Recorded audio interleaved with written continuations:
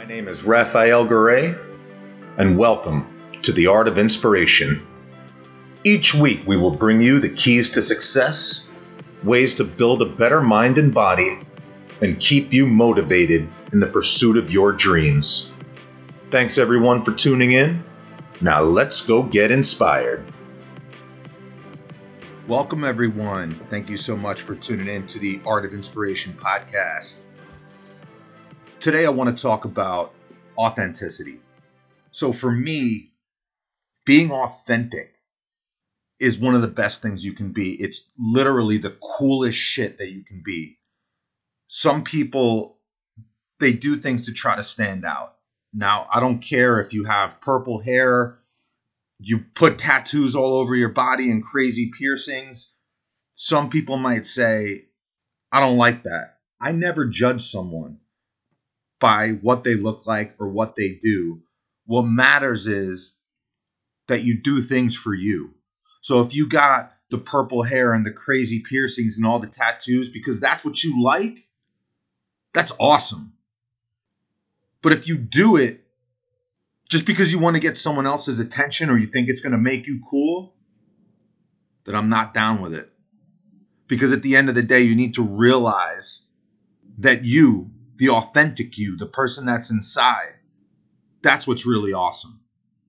Every one of us has something unique about us. And I feel that the uniqueness in each and every one of us is what separates us truly from everyone else.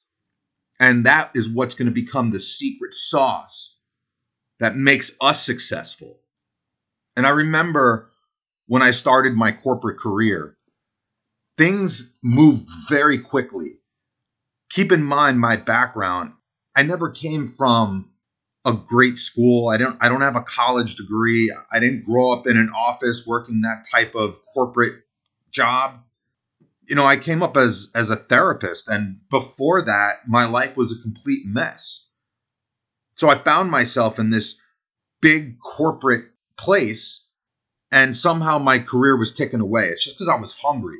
I kept getting promoted ahead of schedule. I was given these really big, just chances to fail. My boss would throw me this big project and he'd say, I believe in you. I think you can get it done. And at the time, I was just hungry to succeed. I was a hustler. And I was recruiting at a large advertising agency in New York City. And, as I started to grow, I took one thing in my mind. I studied leadership very well. From what I knew about leaders is that they don't necessarily need to be great at everything. What they need to understand is how to leverage talent. I knew that there was a lot of things that I wasn't great at, and that was fine. When I first started out in my career, I thought I needed to be great at everything, and I saw people that were at the top. And I said, man, they must have it so buttoned up. They have everything together. What I soon came to realize is that they really don't. The key to being on top, the key to being successful, running a successful business, whatever it is that you do, is to be able to leverage talent. And what I mean by leveraging talent is to be able to bring people onto your team that complement your skill set. So that was the first piece of it. I remember watching a documentary, The Men Who Built America, on the History Channel. One of the best examples of this was Henry Ford. He was brought up into the Supreme Court on accounts that he broke America's antitrust laws. People started asking him detailed questions about his business. Ford, as we all know, Ford cars. What's interesting is he didn't have the answers to these questions, and this was his business. He was the CEO. He built this thing literally from nothing into this massive empire, and he couldn't answer simple questions about his business. The answer that he gave really blew my mind and changed my perspective. He said, I have an office, and on my desk, I have a series of buttons. These buttons go to the other offices of the heads of each one of my departments. So at any given time, at the press of a button, I can have an expert there to answer any question that you may need answered. Blew my mind. Realizing that your time is important and there's going to be things that you're great at. And I always thought, work on your weaknesses. Yeah, that's true. You want to work on your weaknesses, but what you want to do is build on your strengths. Your strength is what's going to make you successful. Sometimes it's not worth your time. Realize how much your time is worth. It's not worth your time to spend trying to get great at something that you can easily hire someone else to do. So I understood that and I started to build a team. I had the opportunity to hire people to come onto my team. And I looked at myself, what I was good at and what I was bad at. And I tried to find people that complimented me. And my team ended up being awesome. We succeeded at everything we did.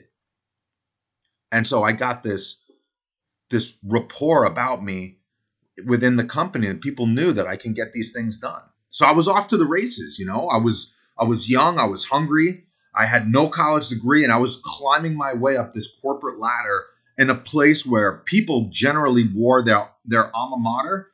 It was like a badge of honor to them. Where'd you go to school? Where'd you go? Some of the common questions, which I wish nobody asked me, because the truth was I didn't go to school. I was self-educated. I had a high school education. I went to a few classes in college, but that was it. And I was at a place where they genuinely valued that. I was a recruiter and I would go out and recruit people. And a lot of times, one of the first questions people would ask me was, where did this person go to school and what was their GPA? But I knew in my job, the one thing that you couldn't learn in school was the gift of the gab.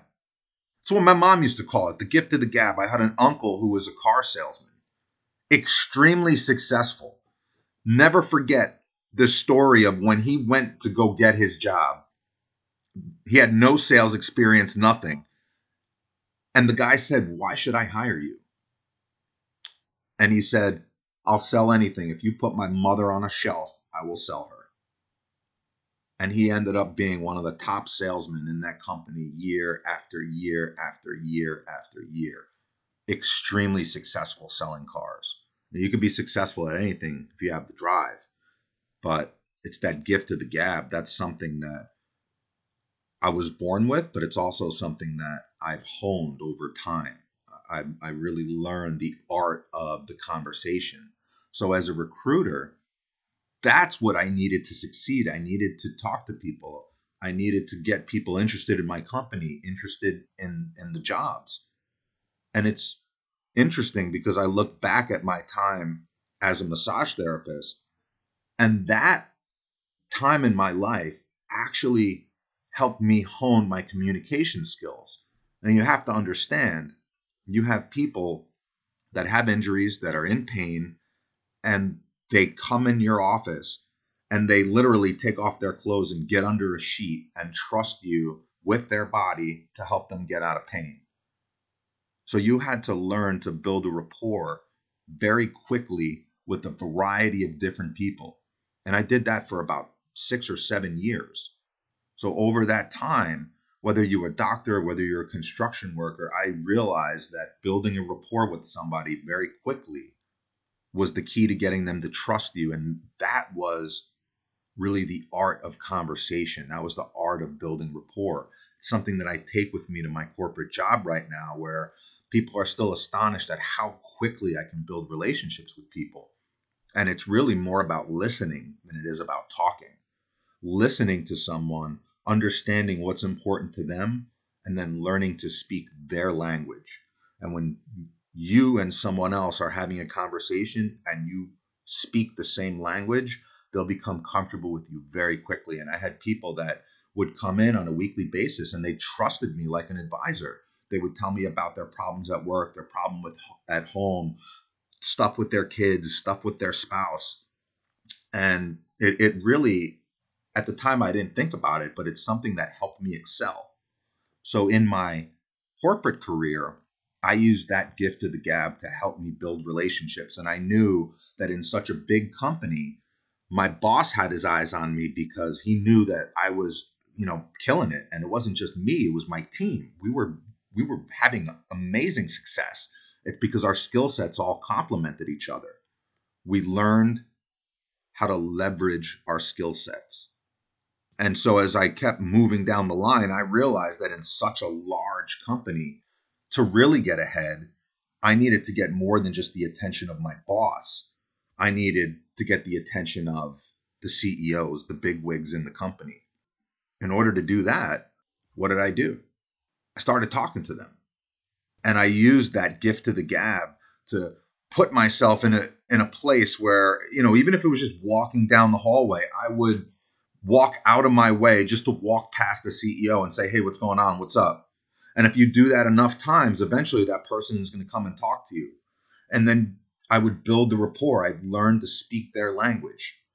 And eventually I built a rapport with a lot of the CEOs. And I've alluded to this in some of my other podcasts that I used that opportunity to really climb the ladder because I would position myself as somebody who could solve their problems. Hey, I know I'm not working with you on this particular project, but if you're having a problem with it, come to me. If you can't find the candidate, I'll get them for you. I'm the guy. I'm the best. And it was a little tactic I used to climb the ladder because I realized that it's not necessarily always about the work that you do, but it's about who notices you, who has their eyes on you. When your boss has your eyes on you, it's great. But when the top CEOs in a humongous corporate company have their eyes on you, trust me, it goes a long way. So the one thing that I was always scared of was that the question that was commonly asked in my company would come my way is, where'd you go to school? Or anything about my past. I was a guy with a shoddy past with really no education. And I didn't want that part coming out in my conversation with the CEO. I kept that to the side. This is a very buttoned up corporate place. Me, I'm a fighter. I'm a martial artist. I have tattoos, no education. Didn't really fit the mold and didn't really fit in. The real me, that's who the authentic me is. I'm a martial artist. I'm a fighter. I'm somebody who educated themselves. I had a great family and a great upbringing. It was really, I owe it to my grandfather that taught me the importance of reading and educating yourself. I never did it throughout high school, but there was a time after that, I wish I had the drive to read like I do when I was in high school, but it's after school that I really started getting my momentum and my drive and feeding myself knowledge on a daily basis, studying success, seeing what it looks like. So that's the authentic me. That's the person that I am. What's interesting is one day I was talking about my training, talking about my fighting. The CFO of the company. Now, this is a guy who's the CFO of a billion-dollar business, publicly traded company. He doesn't really speak to anyone. He rarely came out of his office. We rarely saw the guy. And I'll never forget him overhearing my conversation. And I was mortified. I said, oh my God, this guy just heard me talk about fighting. He's going to think that, I'm just some type of roughneck and that I don't belong here. I'll never forget. He said, holy shit, you do MMA? That's fucking awesome. Never knew the guy was a fan of MMA. And he said, yeah, I watch it all the time. And do you know this fighter? And do you know this fighter? Are you watching the UFC that's coming up this week? I couldn't believe it. So the whole time I was trying to hide that part of myself, the real me. That's something that I put to the side. I just wanted to be the guy that came in nice shoes and a button-down shirt, not the guy that fights with tattoos and goes out and rolls around on a jiu-jitsu mat. You never know who your audience is. And what I learned real quickly is that it was the authentic me, the things that make me me, is essentially what began to be the secret sauce to my success. Because now this guy would go out of his way to come talk to me about my jiu-jitsu competitions, talk to me about fighting, talk to me about the UFC. He would talk to the other CEOs and say, hey, this guy fights? And it became a different type of conversation. As small as it was, it became one of the launch pads for what I ended up doing for the rest of my career in that company. Because now people liked me. They liked the authentic me. Not only was I somebody who could get the job done, who positioned themselves as a problem solver, but on the side, I was just an awesome person that they liked to work with. And I fought, which they thought was super cool. Never, ever, ever stop being you. The authentic you is what separates you from everyone else. Don't ever, ever, ever, ever think that you're not good enough or that the person that's inside isn't special enough to do this or do that or to achieve this or achieve that. You have everything inside of you. Your authenticity is what makes you fucking awesome. So never forget that. Stay true to who you are. Keep grinding, keep building, keep going, and I'll see you all at the top.